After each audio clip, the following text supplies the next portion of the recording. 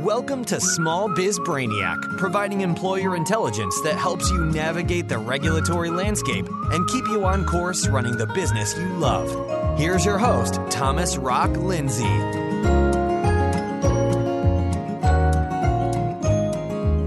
Hello, everyone, and welcome to episode 17. Exempt or non-exempt? That is the question. This is your source for employer intelligence delivered straight to your brain through audio waves in 7 minutes every Tuesday and Thursday. My name is Thomas Rock Lindsay, and I am your small business ally and employer brainiac, and here to help you thrive in your role as an employer. The Fair Labor Standards Act, or FLSA, is the body of law that establishes the minimum wage, overtime pay, record keeping, and child labor standards. And in today's episode, we'll learn about the exempt versus non-exempt definition under the FLSA. Let's rock this. Exempt and non-exempt refers to which employees you are required to pay overtime wages to. You have to pay overtime to non-exempt employees. You don't have to pay overtime to exempt employees. Now, there are several specific industries that are exempt from the overtime pay requirement under certain conditions.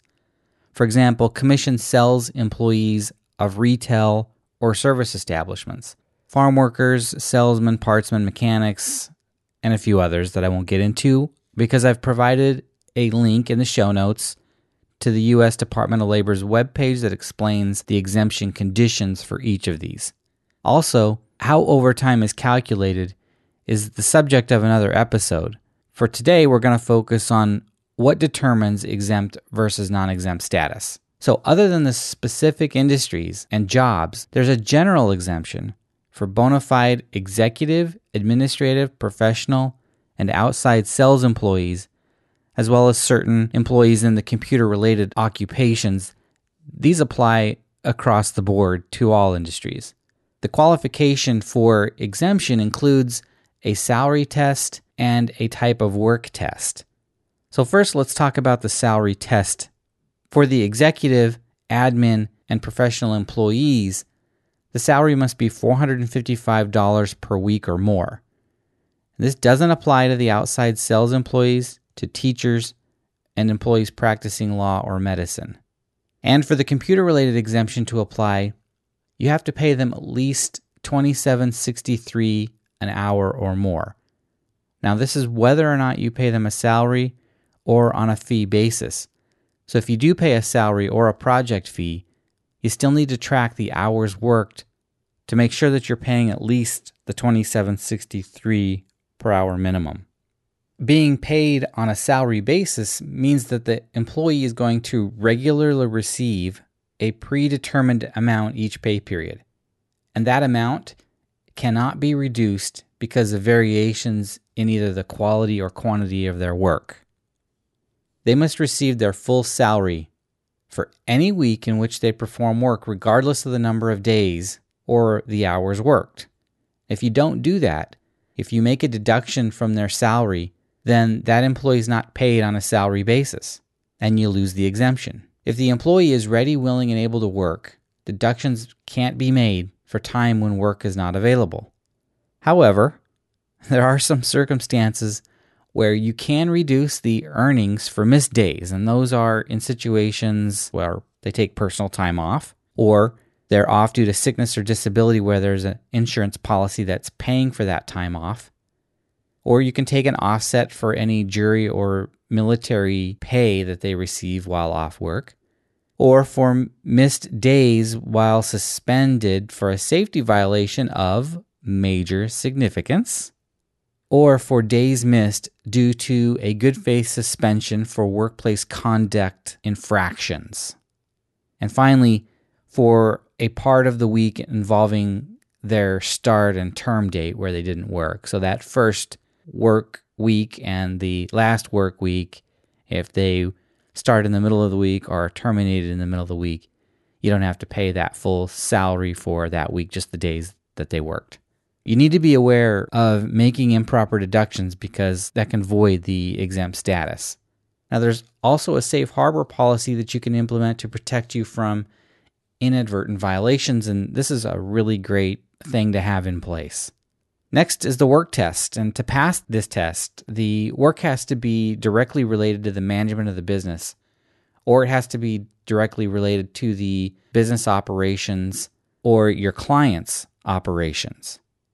Or the work has to require special academic training for entry into a professional field, or it must be in the computer field, or they must be making sales away from the place of business or in a recognized field of artistic or creative endeavor. But each field has its specific exemption requirements. We're going to take them one at a time.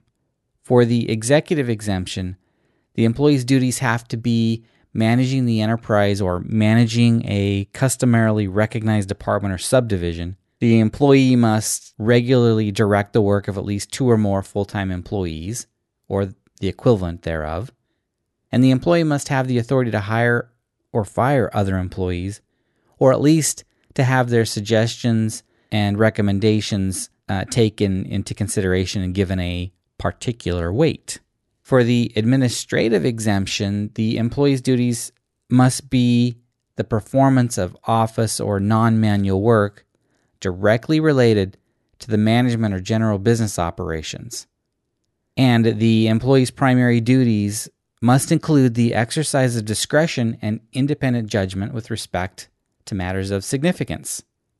For the professional exemption, the employee's primary duties must be the performance of work requiring advanced knowledge, and the advanced knowledge must be in a field of science or learning. And finally, the advanced knowledge must be customarily acquired by prolonged course of specialized intellectual instruction. For the outside sales exemption to apply, the employee's primary duty must be making sales or obtaining orders or contracts for services from your clients or customers, and they must be customarily and regularly engaged away from your place of business.